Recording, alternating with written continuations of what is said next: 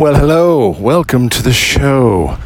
Taking the show on the road because I'm currently in Honolulu, Hawaii. Down here, meeting up with family, taking a bit of a Christmas holiday in Hawaii. It is a beautiful day. Sun's shining, waves are crashing. And you're thinking to yourself, why aren't you on the beach somewhere? Well, first off, I thought I'd take a walk to try to find some proper donuts. Because that's what you do. You need something to make you feel at home while you're away. Well, that didn't pan out.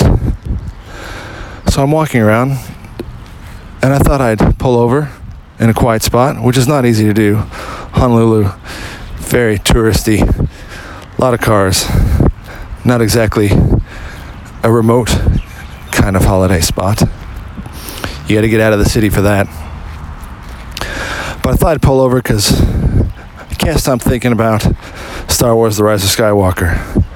So I had to get my thoughts out. And this will be a spoiler version. I don't know how to talk about that movie without it being a spoiler version. So here's the thing. I'm also probably not going to speak in terms of overall like and dislike. I think once I start talking about it, when I get to the end, maybe I'll say definitively like or dislike. But right now, I'll just talk in terms of reality and how I feel this movie has summed up the Skywalker story after 40 years. How and if they've wrapped up such an enormous story and legacy, and if they did that well or not. So the other thing is, there's no way you're ever gonna please everybody. It's just not possible now. When the movies first came out, movies were just accepted. The fans had no power to change the movie. There was no such thing as such a large fandom to make the directors and producers go back in the studio and make new shoots and new edits. Nowadays, that's quite prevalent and obvious. Something like the Sonic the Hedgehog movie. Trailers came out. All the fans went apeshit. Look, I'm a huge Sonic Genesis, Sega Mega Drive, whatever you want to call it. It was Genesis in the States, Mega Drive in other countries. But yeah, I was a Sega fan for sure. But I didn't go nuts. Yeah, he looked a bit goofy. Well, the fans had their say. Said that Sonic looked like some goofy alien. So they went back and changed the whole thing. Re-released new trailers where Sonic looks more like Sonic. Now, given that's Sonic's all CGI, so that's just cracking the whip, sending all the animators back to their desks. It's different when you have to get actors in and work out contracts and pay disputes.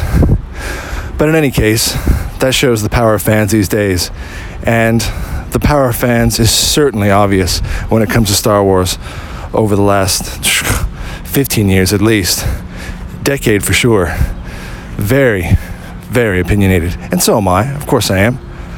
So when the movies first came out, that element wasn't there. The actors, the directors, the writers, George Lucas and company did their absolute best to bring the story to life and onto the screen. And did a fantastic job, and we're all happy. But since then, there have been many attempts with the prequels and then the new movies. And it is obvious that opinions can change how the studios react. So, in any case, that's what's happened here for sure. So, J.J. Abrams directed The Force Awakens.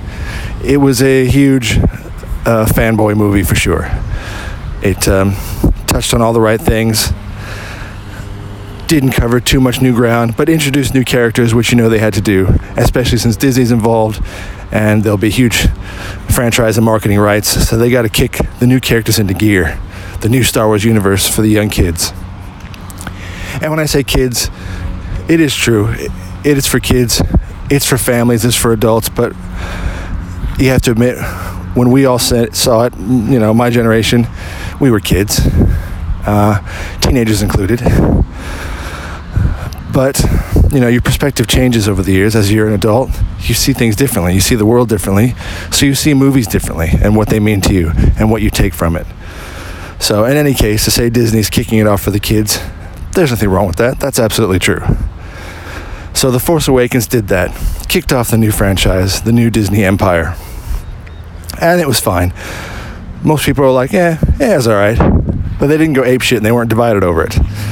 Then obviously, with The Last Jedi, Rian Johnson came along, and he went rogue, and he just went way off the farm, and took the story into a direction that some people didn't think was something that was honoring the original trilogy, and certainly wasn't canon, which means it didn't really follow any of the, the rules or the world or the story that was painted before it, that was created. Which again, you could say, hey, he was being artistic and trying his own thing. Well, look, in my opinion, that didn't work. But in others it did, because The Last Jedi was hugely divided. The fans split right down the middle. And yeah, The Last Jedi certainly went rogue and tried to come up with new storylines that didn't really fly and didn't quite fit with Rey and Kylo. And certainly underutilized Mark Hamill as Luke. I mean, come on. It is the Skywalker story. So I do think it was a little bit unfair not to include him in a more pivotal role. But anyway, that's already happened. The Last Jedi's over. It went in an opposite direction. Well, I'll say this. If you liked The Last Jedi, I do not think you'll like The Rise of Skywalker. Again, I will be talking spoilers pretty soon. So, red alert, spoilers, if you're listening. If you hated The Last Jedi or didn't like it in any way, I do think that you'll like The Rise of Skywalker much better. I'm not saying you'll like it overall, but you'll definitely put it above The Last Jedi. Now, in saying that the story is quite different, yes, it is. So J.J. Abrams is back on board. So essentially, and I'm not trying to make excuses, but again, the actors, don't ever blame the actors or even the director for a smaller point, but they're all getting paid to do a job, and I think they're doing the best they can. No one's deliberately trying to ruin something. I don't think anyone's deliberately trying to run it into the ground. Everyone's after Kathleen Kennedy. Yeah, maybe she is, but that's from a producer point of view, someone who's sitting outside of it, thinking of the bigger picture and all the money and all the franchising and merchandise. So she's not looking at it from the inside, from the artistic perspective. So yeah, don't get mad at the actors. They were fine. Actually, they were great. They did their best. Tried to bring a bit of camaraderie back and humor to the gang, and that was fine. But in any case, J.J. Abrams, what he had to work with was trying to undo or put back together what Rian Johnson had undone. So he had all these pieces laid out before him and had to fix it somehow in this final chapter. So someone's taken a well-crafted book and smashed it to pieces, and he has to put it back together. So that's the other thing that's happening here. And on top of that, all the fans going apeshit after The Last Jedi, and even after Solo, saying we're not on board with any of this, all these backstories. We're against Rian Johnson, we're against Disney and Kathleen Kennedy and where they're taking this franchise. We're up in arms, we're not going to go see it. That's it, we're into the streets with pitchforks and flames. That's it, we're going to light fire to Lucasfilm. Oh yeah, they go after George too, poor guy, He can't even sit down at peace at Skywalker Ranch and just sit in his rocking chair drinking some lemonade. Yeah, they're after him too. So this is all happening while this movie's being made. So it's a tough gig. And the other thing is I think there were at least 3 versions from what I've been told. They have been having test audiences in movies since the golden age of film, and that's quite normal. And in this one, of course, they're going to do a test audience. So there was a J.J. Abrams cut. Didn't go quite well, apparently. Then there's, I think, a Kathleen Kennedy cut. There are all these different versions trying to appeal to the audience. In any case, I don't know which one got released because the ending was still not exactly to my taste. But in any case, all that's brewing in the background and happening, and the final release, literally the final cut sent out to the theater, was only done, honestly, a little over a week before or closer. So it's cutting it quite close, which means, there's a lot of changes made. So in any case, to the movie, The Rise of Skywalker. I don't know where to begin. Again, this is just comments, not an overall like or dislike. Essentially, here's the good things. Abrams was smart, and he put the gang back together. So in The Last Jedi, everyone gets split up, which is, why would you do that? That's not what Star Wars is about. It's about coming together, even if you have, a couple groups, but you can't just split everyone off and send them away. So at least there are a lot of scenes where everyone's together, which is what you want to see, which is the opportunity they missed with Han, Leia, and Luke. And, they missed that opportunity. It's quite sad. There should have been a scene with all of them in it, But again, that's the past. You can't change that. So, yeah, they get the gang back together. They're finally out there on their adventures together. Right. So it looks like Poe, he's got a bit of a past. They just sort of threw that in there. All right, that's all right. So he's a spice runner, which in the Star Wars universe is like a drug runner. So that's cool.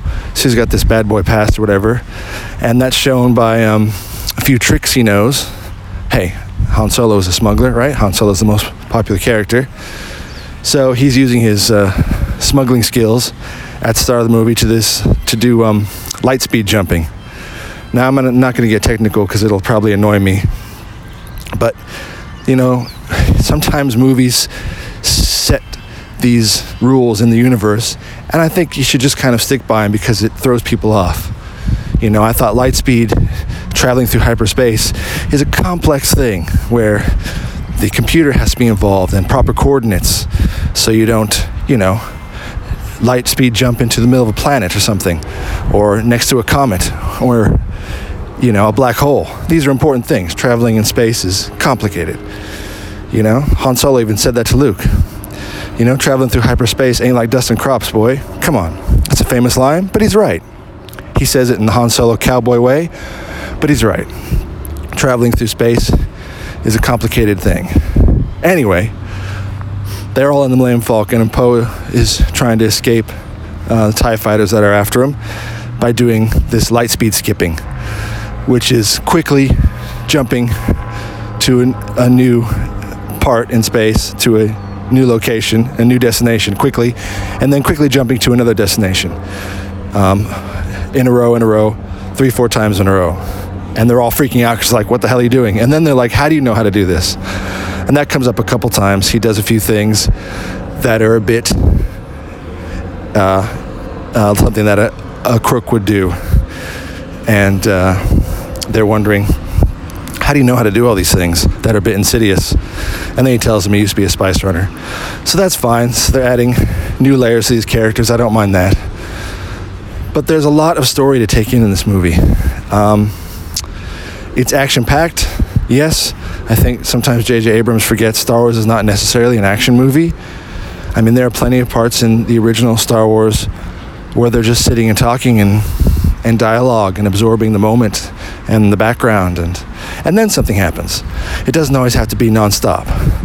But it's a different audience these days, right? I suppose. Maybe they think they're targeting an audience that's expecting Mission Impossible or Fast and Furious. They're expecting that. He did that to Star Trek. Again, I won't go into that now, but Star Trek is, again, a whole different thing. It's very cerebral. It's very meeting new species and creating new bonds and going beyond. It's not always necessarily about full-on action. But anyway, he turns Star Trek into action movies too. So there's a lot of action. You have to be ready for that. The first 20 minutes at least. I'm not knocking that, by the way. I'm just saying how it's different from other Star Wars movies. So we get into Rey. Everyone's obviously, Rey's a hot topic. She's a bit of a Mary Sue. She has all these skills, but she wasn't really taught. That annoys some people. Like I was saying, Luke was only taught by Yoda for about, a couple days, with Yoda. And his skills were mediocre at best. Most of his skills were just denying using the skills. Most of his skills were laying down his lightsaber and just being calm. He learned how to make a few boxes float here and there. But let's be honest, Luke, until maybe The Last Jedi, was not exactly a Jedi Master. But Rey is. She's just amazing. There's a scene where she's just floating there with a bunch of boulders around her and rocks, and she's just meditating with her knees folded. So she's got all kinds of tricks up her sleeve, and everyone's annoyed that they don't know where they came from. Well, that does sort of get explained at the end as to why the Force is so powerful in her.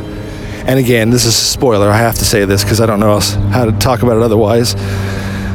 So the family lineage that everyone wants to know about, that everyone wanted to know about in The Last Jedi, finally gets revealed here, in that she's actually a Palpatine.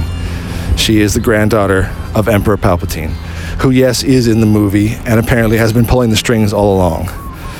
Now, if you believe that was a story arc they had in mind from the beginning, you're crazy. There's no way they had that in mind when they were just jumping around with The Force Awakens and The Last Jedi. There's no way they sat down in a room like the Marvel movies did and plotted out the next 10 years. No way. That was something that was a last-minute fix, I believe, to try to bring back the original fans and the audience. So they threw in Emperor Palpatine, and apparently he's been in control of all of this, including Snoke, which was ridiculous because he was killed in The Last Jedi by Kylo, quite easily, mind you. And apparently the Emperor created him too. So yes, Rey is a Palpatine, and that, I suppose, would explain why she's so strong with the Force and has all these skills without necessarily being taught by a Jedi Master. We also learn, and we only learn this from one quick scene, which is kind of sad. Since Luke used himself to project himself across the universe in The Last Jedi, and that obviously drained him and killed him, he's gone, so she's got no master to teach her. Well, turns out Leia was her teacher, and we only see that in one scene, actually, where it's actually Luke training Leia, and from there we assume that Leia has been taught. And then we see that Leia is speaking to Rey about how to use the Force and stay calm and center herself. So she's taken over as her teacher, as her Jedi Master. That's fine. I'm not going to argue with that. That's kind of touching. So Palpatine's in control. And I'm sure in the trailer you saw all the Star Destroyers, like thousands of them. That's a lot of manpower. A lot of construction and contract deals. But anyway, that's not my problem. That's someone else's. That's a logistics guy, somewhere working for Palpatine. Like, I don't have all the paperwork. I got to get all these signed. That's not my problem. So yeah, there's thousands of Star Destroyers somehow that have been stored here on the planet he's on. By the way, it's a secret Sith planet, which is hilarious. The planet he's hiding on is not on any of the star charts. More importantly, it's forbidden. It is forbidden to have these. It is even forbidden to speak the language of Sith, or to even interpret it, which is, again, I'm jumping around. There's apparently this homing beacon, and there's several of them. These little boxes, like the little boxes from Hellraiser, but not a cube. Some little secret glowing pyramid-looking symbol. Is what they have to use, which is a map to find the Emperor on his secret hidden planet. So the gang has to jump around to all these different worlds to try and locate the different pieces and put together the puzzle and the map and all of this written in Sith. So the language of the Sith is forbidden. There's a part where C-3PO explains this, that again, it's a spoiler. They're on a planet and they find this dagger. It's a Sith dagger. a real dagger, not a lightsaber dagger, which is weird. And it's got the Sith language written on it. And again, a piece of the puzzle to give the directions of this secret planet where Palpatine is. And C-3PO says, I'm forbidden to translate this in my programming, in the core programming. I'm unable to translate this. The only way that it would work is to have a memory wipe and to reset my programming, and then I'd be able to read it. I suppose it would be resetting him to a bad droid, because obviously there's the Empire droids and there's the Rebel droids. Isn't that hilarious? Didn't really like that. That's just ridiculous. That seems like lazy writing. But in any case, they do have to do that. I'll leave that with you. I won't spoil the rest, but I'll just say they end up having to reset 3PO's system, his CPU, and it includes his memory, so he'll end up losing all his memories. That's why he says in the trailer, I'm taking one last look at my friends. So, anyway, so he's got to translate this to give them coordinates to find the homing beacon thing, to then find the planet. So again, that's kind of the main plot of the whole movie. They have to find little Sith homing beacon to find Palpatine and destroy him. And while the rebels are getting ready to fight the good fight and to go fight the thousands of Star Destroyers. And the Star Destroyers all have what on them? A big old gun. Well, of course, Star Wars loves big old guns.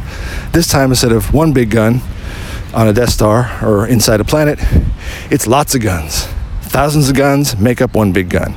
And their aim is to, again, take over all the planets and rule the Empire by fear and death. So that's fine. That fits with the whole Empire. And instead of the First Order, it's the Final Order. Again, I feel like that's lazy writing. Emperor Palpatine keeps saying, give the final order. The final order. Not the first, the final order. So it's the final order. I get it. It all ties in. Sure.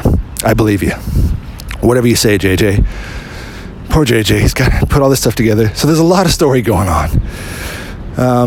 So Leia's down on the planet with the rebels, getting this ready. Now, so I have to talk about Leia. So obviously, Carrie Fisher, the amazing and beautiful Carrie Fisher, passed away. They did shoot some scenes, so that I'm sure they had some left over. I feel like some of it was CGI. I won't knock it because it looked pretty good. But again, huge spoiler. Halfway through, she dies. She fades away in much like the Jedi Yoda style. Fades away into the blanket to become a Jedi ghost. Now here's the part that I don't like, how she died. You know, everyone should go out with a bang, especially huge characters, not with a whimper. Something more poignant. Well, she goes out by simply whispering Ben, Kylo Ren, her son. She says, Ben. And all that effort to reach out, and instead of using a Force FaceTime, which Kylo and Rey use, they use that a lot in this. It's nothing but Force FaceTime. You know, hello, where are you? I can't tell you, but I think I know where you are. Tell me where you are. So yeah, they do their little video chats. Definitely, you know, Force FaceTime or Star Wars Skype, whatever you want to call it. But Leia just does it once. And Ben does hear it, which is nice, while he's Kylo and fighting Rey, as they do a lot in this movie too. But after that, it's so much effort for her, she died. I'm like, oh my God, that's it? You had her floating in space in Jedi, sort of float flying. And then in this one, she just says Ben, and she's gone. So anyway, that's Leia gone. So the lightsaber scenes are pretty cool. I'm going to go back to the prequel. I'm going to go back to episode 1, just with Obi-Wan. And look, the lightsaber scenes in that one were awesome. Because essentially the guy who played Darth Maul, he was the stunt coordinator for that. And he was like, some samurai sword master guy, and with the stick and the staff. So he taught all that, and then And then he actually played Darth Maul in the scenes. So look, if you're comparing lightsaber scenes, the ones in episode 1 are actually some of the best. And the older movies, they're still using rotoscoping and physical special effects and animation, overlaying negatives and actually animating. It's a whole different process. It's not as easy.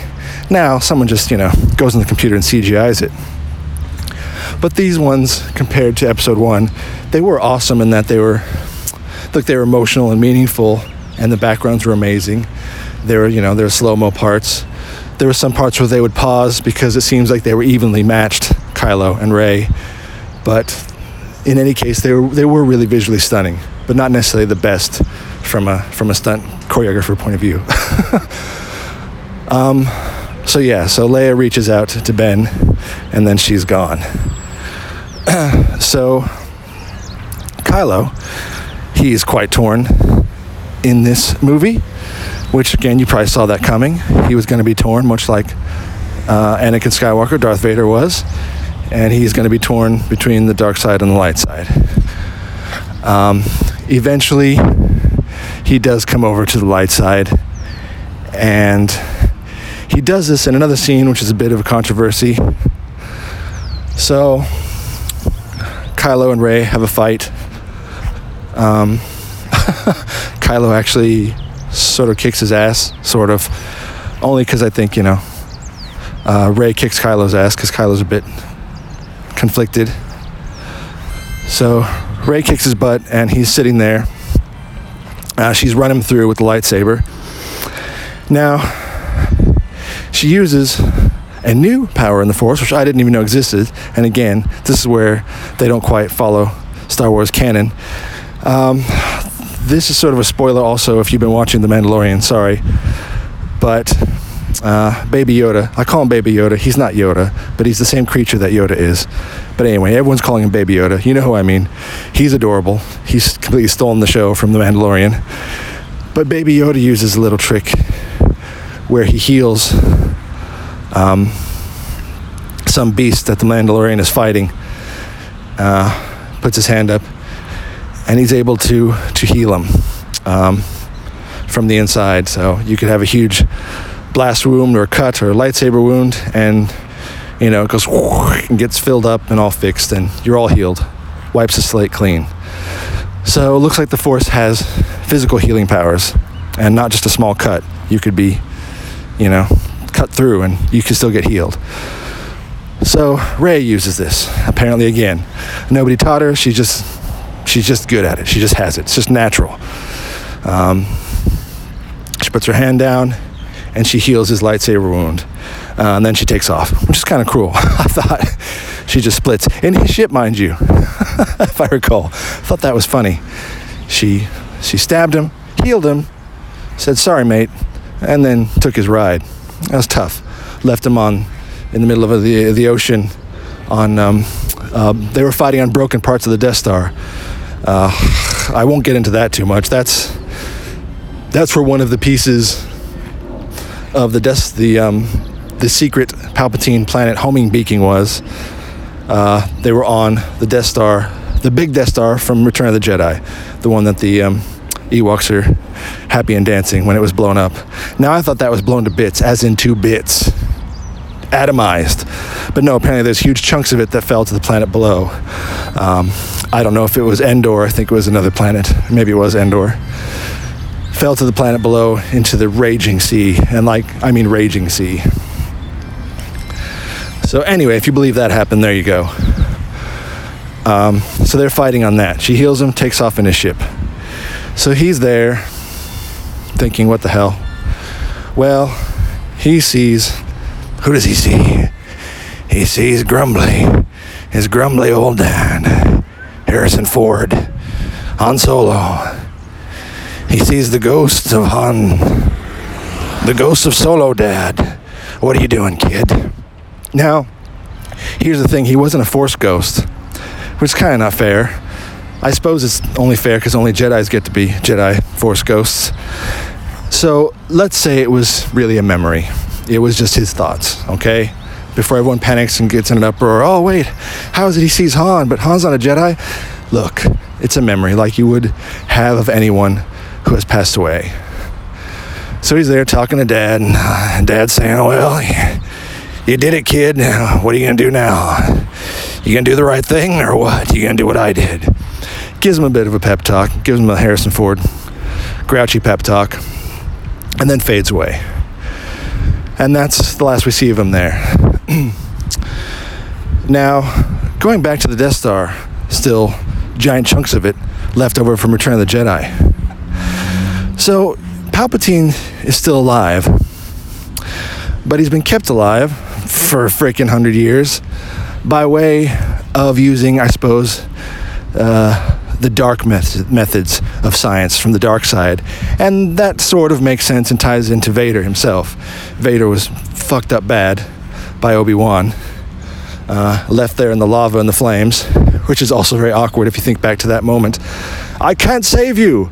I'm just over here. You're gonna have to melt and die.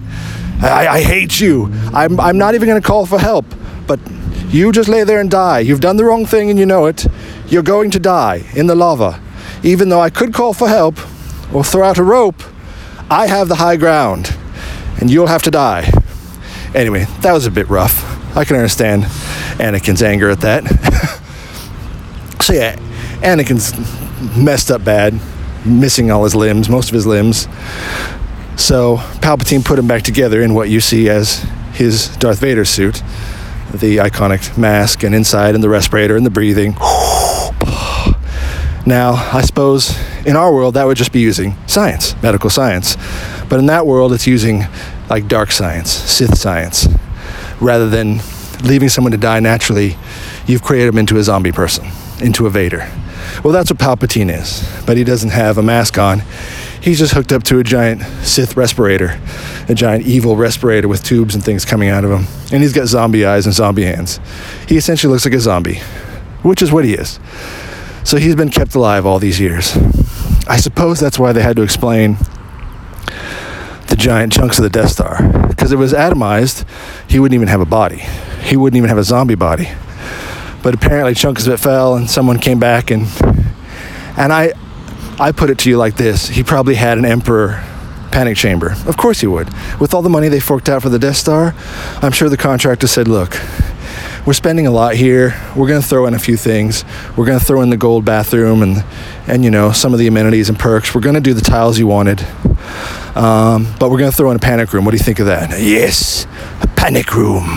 I'll use it wisely. Yes, so look, Palpatine must have gone into his Emperor panic room or something after Vader threw him down the hole, the mine shaft or whatever in the Death Star. Maybe he landed and with his last breath he just pulled himself to his panic room nearby and shut the door. In any case, someone found his body and hooked him up. So he's still alive, hooked up to the Sith respirator. So, lo and behold, they finally find all the beacons. They figure out where he is. Rey finally catches up with Luke. Sorry, yes, spoiler. Luke's in it, only as a Force ghost. She's there with Kylo's ship that she stole, but essentially she went back to the planet that Luke was on originally, where she was training in The Last Jedi. Her plan was to do what Luke did, because she knows what she is. She knows she's a Palpatine. She's been told this at this point, and she's like, I'm gonna sacrifice myself. I'm too evil. I'm going to shut myself away from the world, like Luke shut himself away from the world. So she's gone back to the island to be a hermit, like Luke.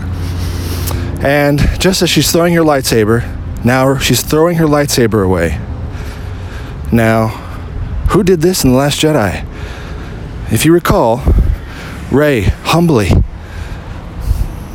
is there to be taught by the great Luke Skywalker, and hands him his lightsaber in such an honoring way. And what does Luke do?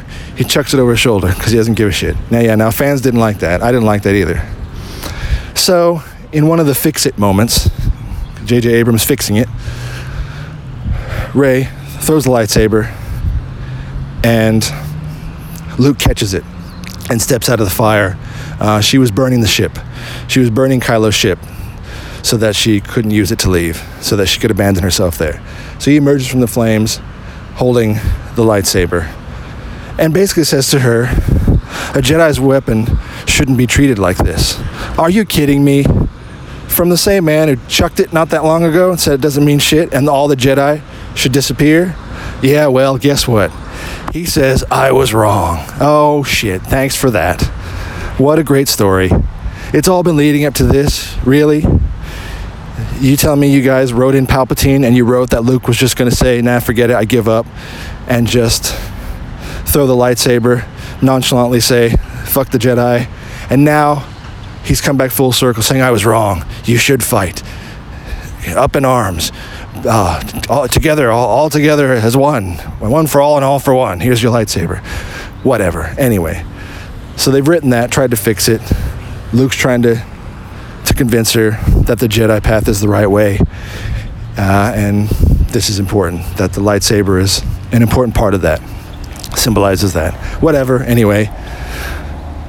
So he convinces her to join the fight, that all the Jedi are in you. You heard that in the trailer. All the Jedi live in you now. Because that'll become a key point later. All the Jedi live in you. 1,000 generations live inside you. So she's stuck on the planet. Now, she's not going to do the Force project, because that's been done, and that'd be lame. So she's got to get off the planet. So what does she use? Well, holy shit. Luke's X-Wing is still there. There you go.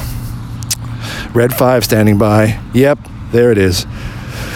So Luke Skywalker, his X-Wing, is sitting in the bottom of the little inlet there in the ocean, near the island that he's on. And it's been sitting there since he marooned himself there. So he raises up his own ship for her to use. Yes, it was a lovely fanboy moment, 100%. That's all it was. Raises his original X-Wing, much like Yoda did from Dagobah in the swamps, when Luke went, I can't. It's too heavy. It's too hard. It's too heavy, Yoda. I can't do it. And he went and pouted, and Yoda used the Force. Well, this time Luke redeemed himself. I can do it. I can lift X-Wings now. What do you think of that? So he lifts the ship out of the water so that Rey can head to the secret Sith planet and destroy the Emperor. So she does that. She's on her way. Lo and behold, we almost forgot about the rest of the cast. So they're all getting ready for the big fight. But how do they do this? Because there is no official rebel army anymore. There's no official fleet. Well, they got to send for help. So they do that. Go find help. So they send Lando. Yes, Lando Calrissian's back. And that was awesome. That was good to see him, although short-lived. Billy D. Williams is back as Lando. So he uses the Millennium Falcon to apparently scour the universe in a matter of hours to find help, to find backup support, ships, weapons, people. So they're off doing that. I will say there is one scene. They're escaping from one of the planets where they're searching for the homing beacon thing, and Chewbacca gets taken prisoner, and then you see the ship that he was taken aboard, and the ship's taking off, but Rey tries to use the Force to pull it back. Well, Kylo shows up because he did a Force FaceTime with her. He shows up on the planet and fights her, and essentially they use the ship as an arm wrestling match. She's trying to pull it down, and he's trying to push it away. Well, the ship explodes because they're both using the Force on it, and it explodes. And it's mostly Rey that does that. She unleashes lightning, the dark side lightning, like the Emperor has, like only the Sith have. And then that's when she sort of freaks out too. She shits herself that she could do that. So she blew up the ship, and as far as she knows, she killed Chewbacca, as did the rest of the audience. Sorry, spoiler. So Chewbacca's dead. But he's not dead. He's actually was taken in a different transport. Oh boy, bait and switch. Haha, so clever. Yeah, the audience is like, happy but sad that it was a bit cheesy, the little bait and switch thing. Talking about Chewie. Look, Chewie always brings it, damn it. We love Chewbacca. He can do no wrong.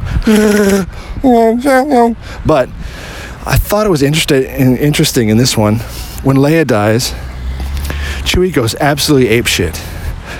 Now, his best friend in life, a man who saved his life, and Wookiees are notoriously, when they connect with someone, when you save their life, it's like a bond for life. That's the Wookiee thing. I know that's a bit of nerdism, but that's apparently the Wookiee way. Han saved his life. That was known long before the prequel and all that bullshit. That was the story. And that's why he's not only his friend, he's like connected to him forever. When Han died, he just kind of went, he's sad. In this one, he breaks down in a lumping heap of brown fur when Leia dies. He's just going nuts. His arms are raising, and he's on the ground, and people's trying to help him up. He's like, he goes nuts. I get it. She's his family too. They're part of the family. They've been together, had a lot of adventures and sad moments together. But I do think that should have been saved for Han. You know, that sort of breakdown. But yeah, he goes apeshit when Leia dies. So Lando's out looking for help. Rey takes Luke's X-Wing to the secret Sith planet. And there's the Emperor hooked up to his Sith respirator. And he's surrounded by, looks like a bunch of druids. Just, in hoods. But obviously they're all Sith followers. But there's like thousands of them. I don't know if they've all been living down there in caves in this planet, because it's underground in this cave. I don't know if there's just one toilet between all of them. I don't know even if they go to the toilet. I don't know what they eat. I don't know, but somehow they're living down there in this cave. And Rey starts to fight him. I won't get specific. You can imagine how the dialogue goes. I'm here to kill you, but you're my granddaughter, and I will live in you. Yeah, so that's the only other plot kicker. He wants Rey to kill him because essentially he wants his spirit to go into Rey. So what? So that's why Rey's been kept around as well, apparently, as a vessel for him, a young new granddaughter vessel. That's just creepy and weird. So yeah, he is trying to entice her, as he did with Luke, to turn to the dark side. But in this case, with Luke, it was to join him by his side. He wanted him to kill Vader so he could be the new Vader sidekick. Well, he doesn't want a sidekick anymore. He wants to get inside. He wants to get inside, not in a gross way, but he wants to take over her body and get out of his zombie body and continue to use her and reign as Empress over the universe. So that's that thing too. He's trying to get her to get mad, but there's a catch. That's kind of stupid, actually. Why would you tell someone that? You should just get them mad and then take over their body. But, classic evil villain, he takes the time to tell his whole plot. So this is what I'm going to do. Here we go. Step 1, you kill me. Step 2, I take over your body with my spirit. Step 3, I rule the universe. Let's go. That's ridiculous. Anyway, they're fighting. Guess who shows up to help? Yes, Ben. We'll call him Ben now because he's no longer Kylo. Because he also chucked his lightsaber. So he's on the planet still, in the middle of the ocean. He just had his vision of Dad, of Han. And he takes his stupid medieval lightsaber with the 2 guards on the end, which was just poorly constructed if you ask me. Because on the close-up, you can see there's wires and stuff sticking out. I feel like he failed lightsaber class badly. Like, the teachers are walking around. Luke's going, that's really interesting what you're doing with his lightsaber. You could put the wires on the inside, I like them on the outside. Don't argue with me. All right. So he throws away his shitty lightsaber, and he goes to join Rey on the secret Sith planet to kill the Emperor. So he shows up. They start fighting together. Okay, new twist. Here's the twist. He sees that they sort of joined forces, and he's intrigued by this, and he sees how powerful they are together. That together their bond is even more immense than just individually. So, I shit you not, he starts sucking out their life force. Wait a minute, you couldn't do this the first time? Anyway, he literally starts, instead of pushing energy, like he normally does, he switches the vacuum, puts it on reverse, he starts sucking the energy out of them. Sucking their energy out. And lo and behold, he goes, I can't believe it. Look at my hand. So his zombie hand starts turning into a nice fresh hand. So obviously he's got a new plan. He's like, screw it. I don't want to be a 20-year-old something girl. I just want to be myself, but the young version of Palpatine out on the town. So I guess he's going to fix himself instead. So he sucks the life out of them. They're gone. Both of them, gone. Meantime, I'll just say this so that you know it. The rebel forces show up to fight all the Star Destroyers. Their plan is to knock out this radio tower that apparently controls all the Star Destroyers.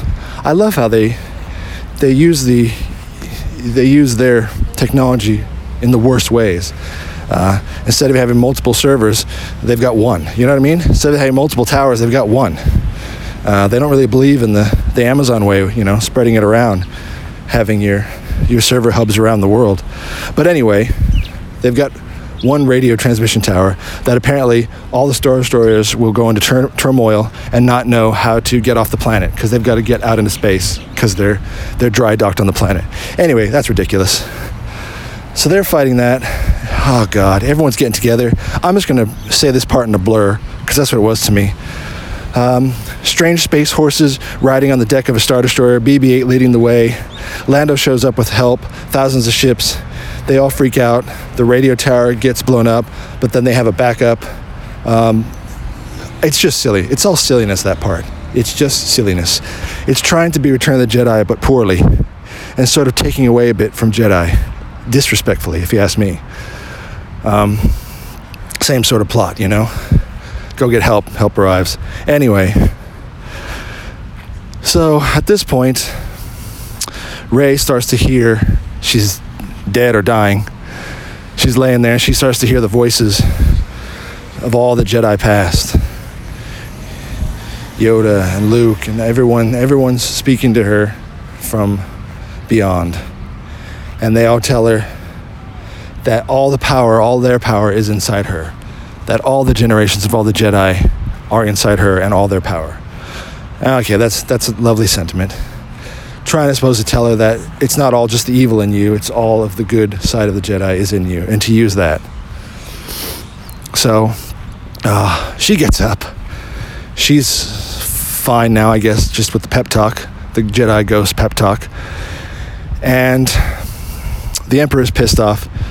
He's gone back to plan A, plan B, or 1B, or 2B. I don't know which plan it is. He goes back to the original plan to kill her. So he starts killing her. The electricity is coming out of his fingers. She's blocking it with one lightsaber. And then she picks up Kylo's lightsaber. Oh, sorry. Kylo threw his lightsaber away. So here's the other twist I forgot to say. She's got Luke's lightsaber, and now she has the other lightsaber. So she's using two lightsabers to block the Emperor's powers and reflect it back on him. And I don't know, she uses some other force power in her. She's just staring at him. It's a staring contest. He's shooting electricity. She's blocking it with lightsabers. And she blasts it towards him. And she obliterates him and all the other druids, Sith followers in the cave. They're all blown up. And you're like, I knew it'd come to that. I knew it'd come down to just her in all her amazing powers, all her amazing Mary Sue powers, destroying the Emperor with no one else's help. That's fine. So she does that. He's dead. Well, shit. She falls to the ground. Meanwhile, the rebels, they're doing their thing, and then help arrives. So hundred thousands of ships all come out of lightspeed onto the planet, and they're amazed because they can't believe that they found that much help. And one of the Star Destroyers, someone remarks, who is this army? I didn't know they had an army. How did they find? It's not an army, it's just people. It's just people. It's just people. It's people helping people. Just people. All right, lovely sentiment. It's just people, but people with guns. People with blasters. People with ships. People with blasters. Okay, so they show up, and they fight the good fight, and win. Yay. It's like Return of the Jedi again. Yay. So, Rey's gone, yeah? Well, shit. In classic Romeo and Juliet style, for real, Rey's gone, but guess who wakes up? Boom! Ben wakes up. I'm okay now, I don't know why. It was just a flesh wound. And he missed the party too, by the way, which is annoying, you know? He could have helped a little more. I thought that would have been better. But anyway, he goes over to her, holds her up, and guess what he does? Well, you know about that new power they've got, the Force healing power. Yeah, well, Rey had used that earlier in the movie, like Yoda did, like I was talking about from Mandalorian. So Rey used that to heal the power of some snake creature they found on the planet, burrowing below. Thought it was going to kill him, but apparently he was just wounded, like, you know, a lion with a thorn in his paw. She pulled out the thorn. Well, she healed the snake, and he slithered away. And they're all freaked out as to how she could do that. Well, now that's been introduced to us as a thing. It's a Force healing thing. So Ben uses that on Rey. Puts his hand on her. It's no visible wound. She's just dead. So that's the thing. He's going to step beyond, which is interesting. Not only can he heal, looks like he's got the power to bring him back from the dead. That's the biggest healing power of all. And that's exactly what he does. She goes, she gasps, and she's alive. So he used the Force in him, the power in him, to bring her back from the dead. They look at each other awkwardly. We're not sure what they're going to do.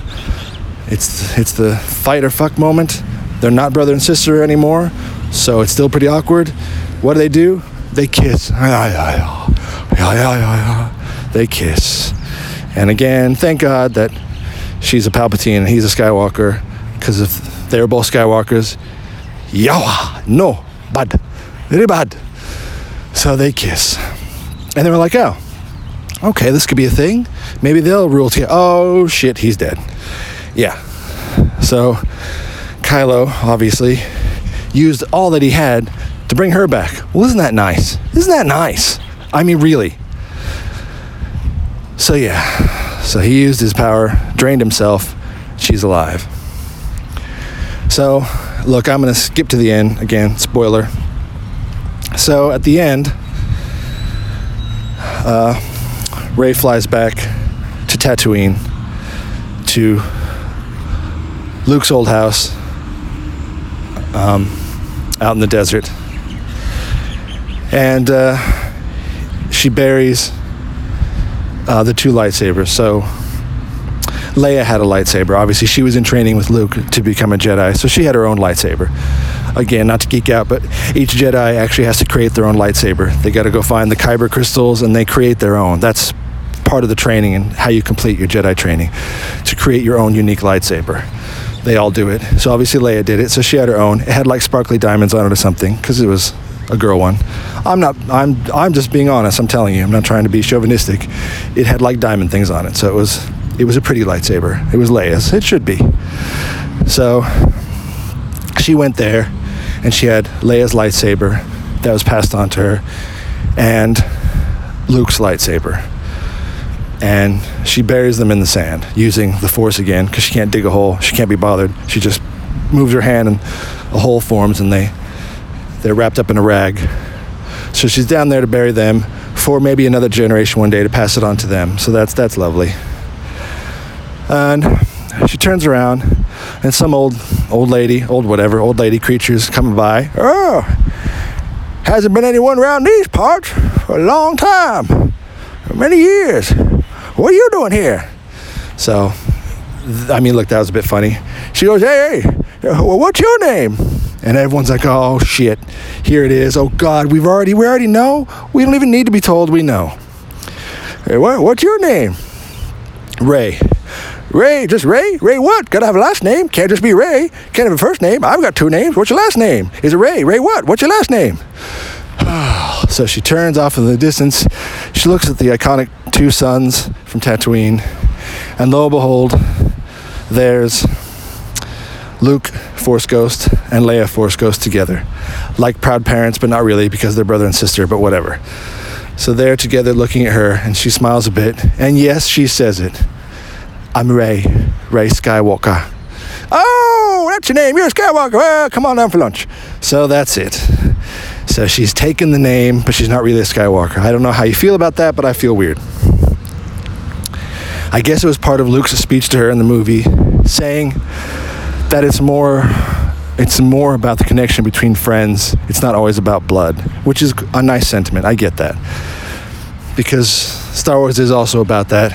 It's about the connections made from all these random people from random places that wouldn't normally fit together, but they band together for a cause, and they become lifelong companions, friends with a connection that can be just as strong as a bloodline, as a brother or sister, mother or father. That's lovely. I get that. But a lot of fans will obviously go apeshit over that. That it wasn't a real Luke Skywalker lineage passed on or necessarily earned in any way, but it was just that she wanted to identify with that side of the Force, the good side, and all the good in her, and the friends she's made and the connections. So she's chosen, which maybe is even more powerful than that being bestowed on you from a bloodline. She chose to be a Skywalker. So I suppose that's nice. So in any case, you could say the Rise of Skywalker was her. You could say the Rise of Skywalker was Kylo turning to the good side finally. So you could say the Rise of Skywalker was every time Luke's Force Ghost came out of the flames. I don't know, but that was the Rise of Skywalker. And in any case, it also definitely sets it up for plenty of spin-offs and movies, which Disney will be just in a room, a big boardroom with a huge table, and they're all around laughing with cigars. Ha ha ha ha ha ha. They don't even know why they're laughing. They're just laughing at Disney because they can't help but laugh with all the franchises they've got lined up after this movie. But anyway, that's the Rise of Skywalker. That was just me explaining it, and at the same time trying to figure out how I feel about it. I feel like I would have to see it again. Other people will probably say, oh, nope, I'm never watching it again. I think that's a bit childish. I don't want to be childish. I'm trying to be a grown-up here. Did they destroy my childhood memories? No, because I see the original trilogy as something that's a package deal on its own. If I watch the original trilogy, I just watch it on its own. And those memories come back, of course, like any movie when you're a child. Any movie you see when you're a child, you're going to have a different perspective at the time. Your worldview is your house and your neighborhood. That's the biggest thing out there. So when you see Star Wars, that's a whole universe beyond.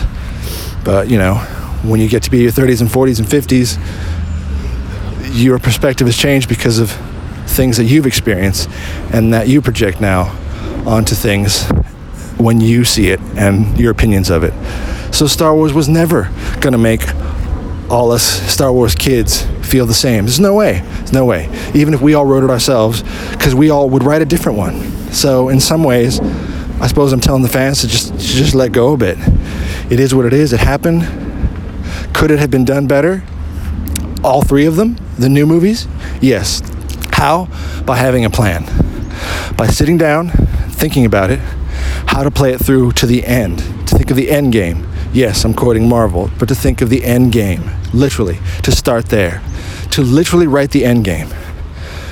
Did Marvel have source material? Yes, they had the comics.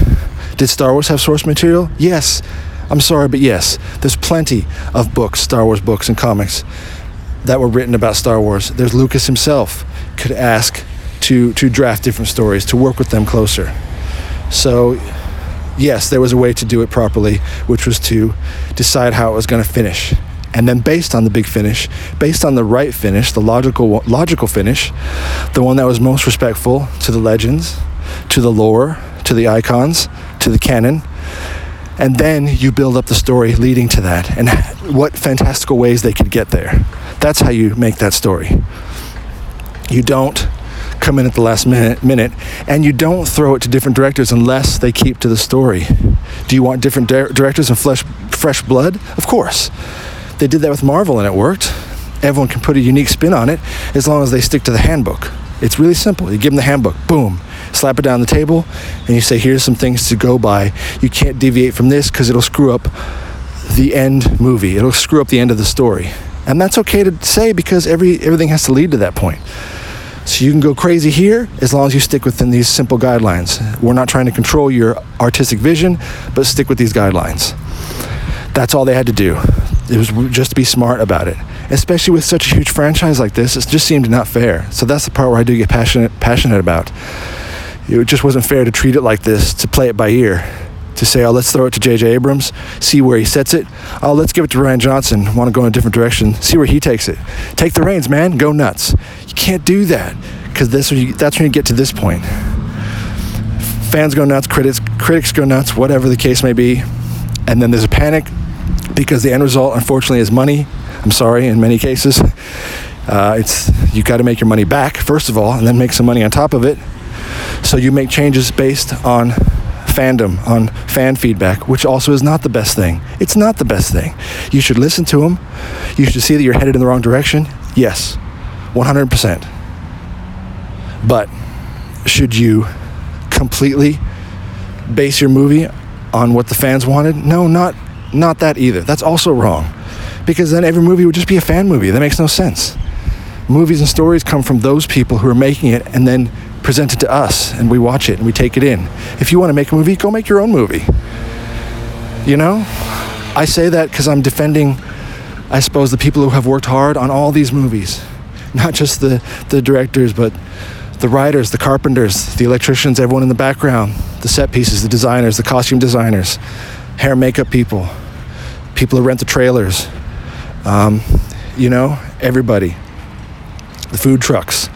I mean, I'm going to be honest, this is a big thing. I've worked in television for over 20 years.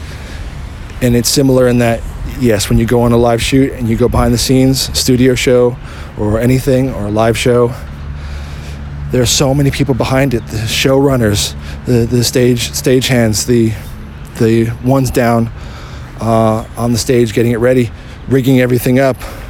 I mean, my God, think of how much there is for a movie. So all these people put their heart and soul into this and did the best they could. Just because there wasn't someone there to lead the way properly is necessarily not their fault. They really should have turned to Marvel Studios to get some tips, because that's where it was done right. Someone needs to be there to steer the ship. In any case, how do I feel about it? I feel like I need to see it again. I don't hate it. I can't be a hater of it. I don't know if I'll develop a hate for it. But at this moment, only seeing it once, I don't hate it. Could I live with it? Am I satisfied with this as the final story, as the ending of the Skywalker story? I'll have to be, I suppose, unless someone does some spin-off and messes with the story more. I'll say I didn't expect any more. I didn't. I'm sorry to say, based on what has already happened with The Last Jedi. I didn't expect too much more. I don't know what else they could have done. Again, were the actors good? Were the special effects good? Of course they were. Industrial Light and Magic have been bringing it since back in the day. They have been leading the way in special effects. That goes without saying.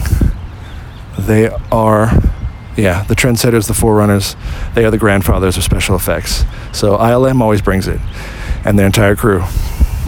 But story could have certainly been better, because it should have fit into a larger story arc that should have been decided before The Force Awakens. Should have been decided way back then. So I'm satisfied in the fact that it's over and there's no more wondering. She's a Palpatine. Ben turned good at the last. Luke finally said it is important to be a Jedi. Again, it was like a giant fix, a giant retcon, for real. The whole movie was a retcon to fix it back on track, which means now it needs another movie, really. But anyway, it is what it is. And I'll probably have to see it again before I make a final judgment, and I'll chat with some other friends before I make a final judgment, because I want to get their input. Definitely going to talk to Danny T, and I saw it with Adam and Gotham, and we haven't caught up yet, so I will definitely catch up with them. So there'll be some more podcasts to come where we have a chat. Hopefully they have opposing views, which is always hilarious, and even better if maybe we could argue some points, which I'm sure we will. But it is what it is. I'm not angry at it. I don't hate it, but I'm just feeling a bit flat. But I do like it better than Last Jedi. That's about all I can say to wrap that up and how I feel. If you like The Last Jedi, you probably won't like this. If you hated The Last Jedi, you'll like this just by default. But as always make your own opinion. If you didn't like it, maybe see it again. Give it a chance. Yeah, that's all I can say for right now. That's how I feel. I have spoken. And if you've seen Mandalorian, you know what I'm talking about. I have spoken. All right, we'll catch you next time. By all means, please listen and share, and leave a comment if you like, and check us out on Spotify. All right, see you next time, and we'll definitely have more podcasts on Star Wars: The Rise of Skywalker. See ya.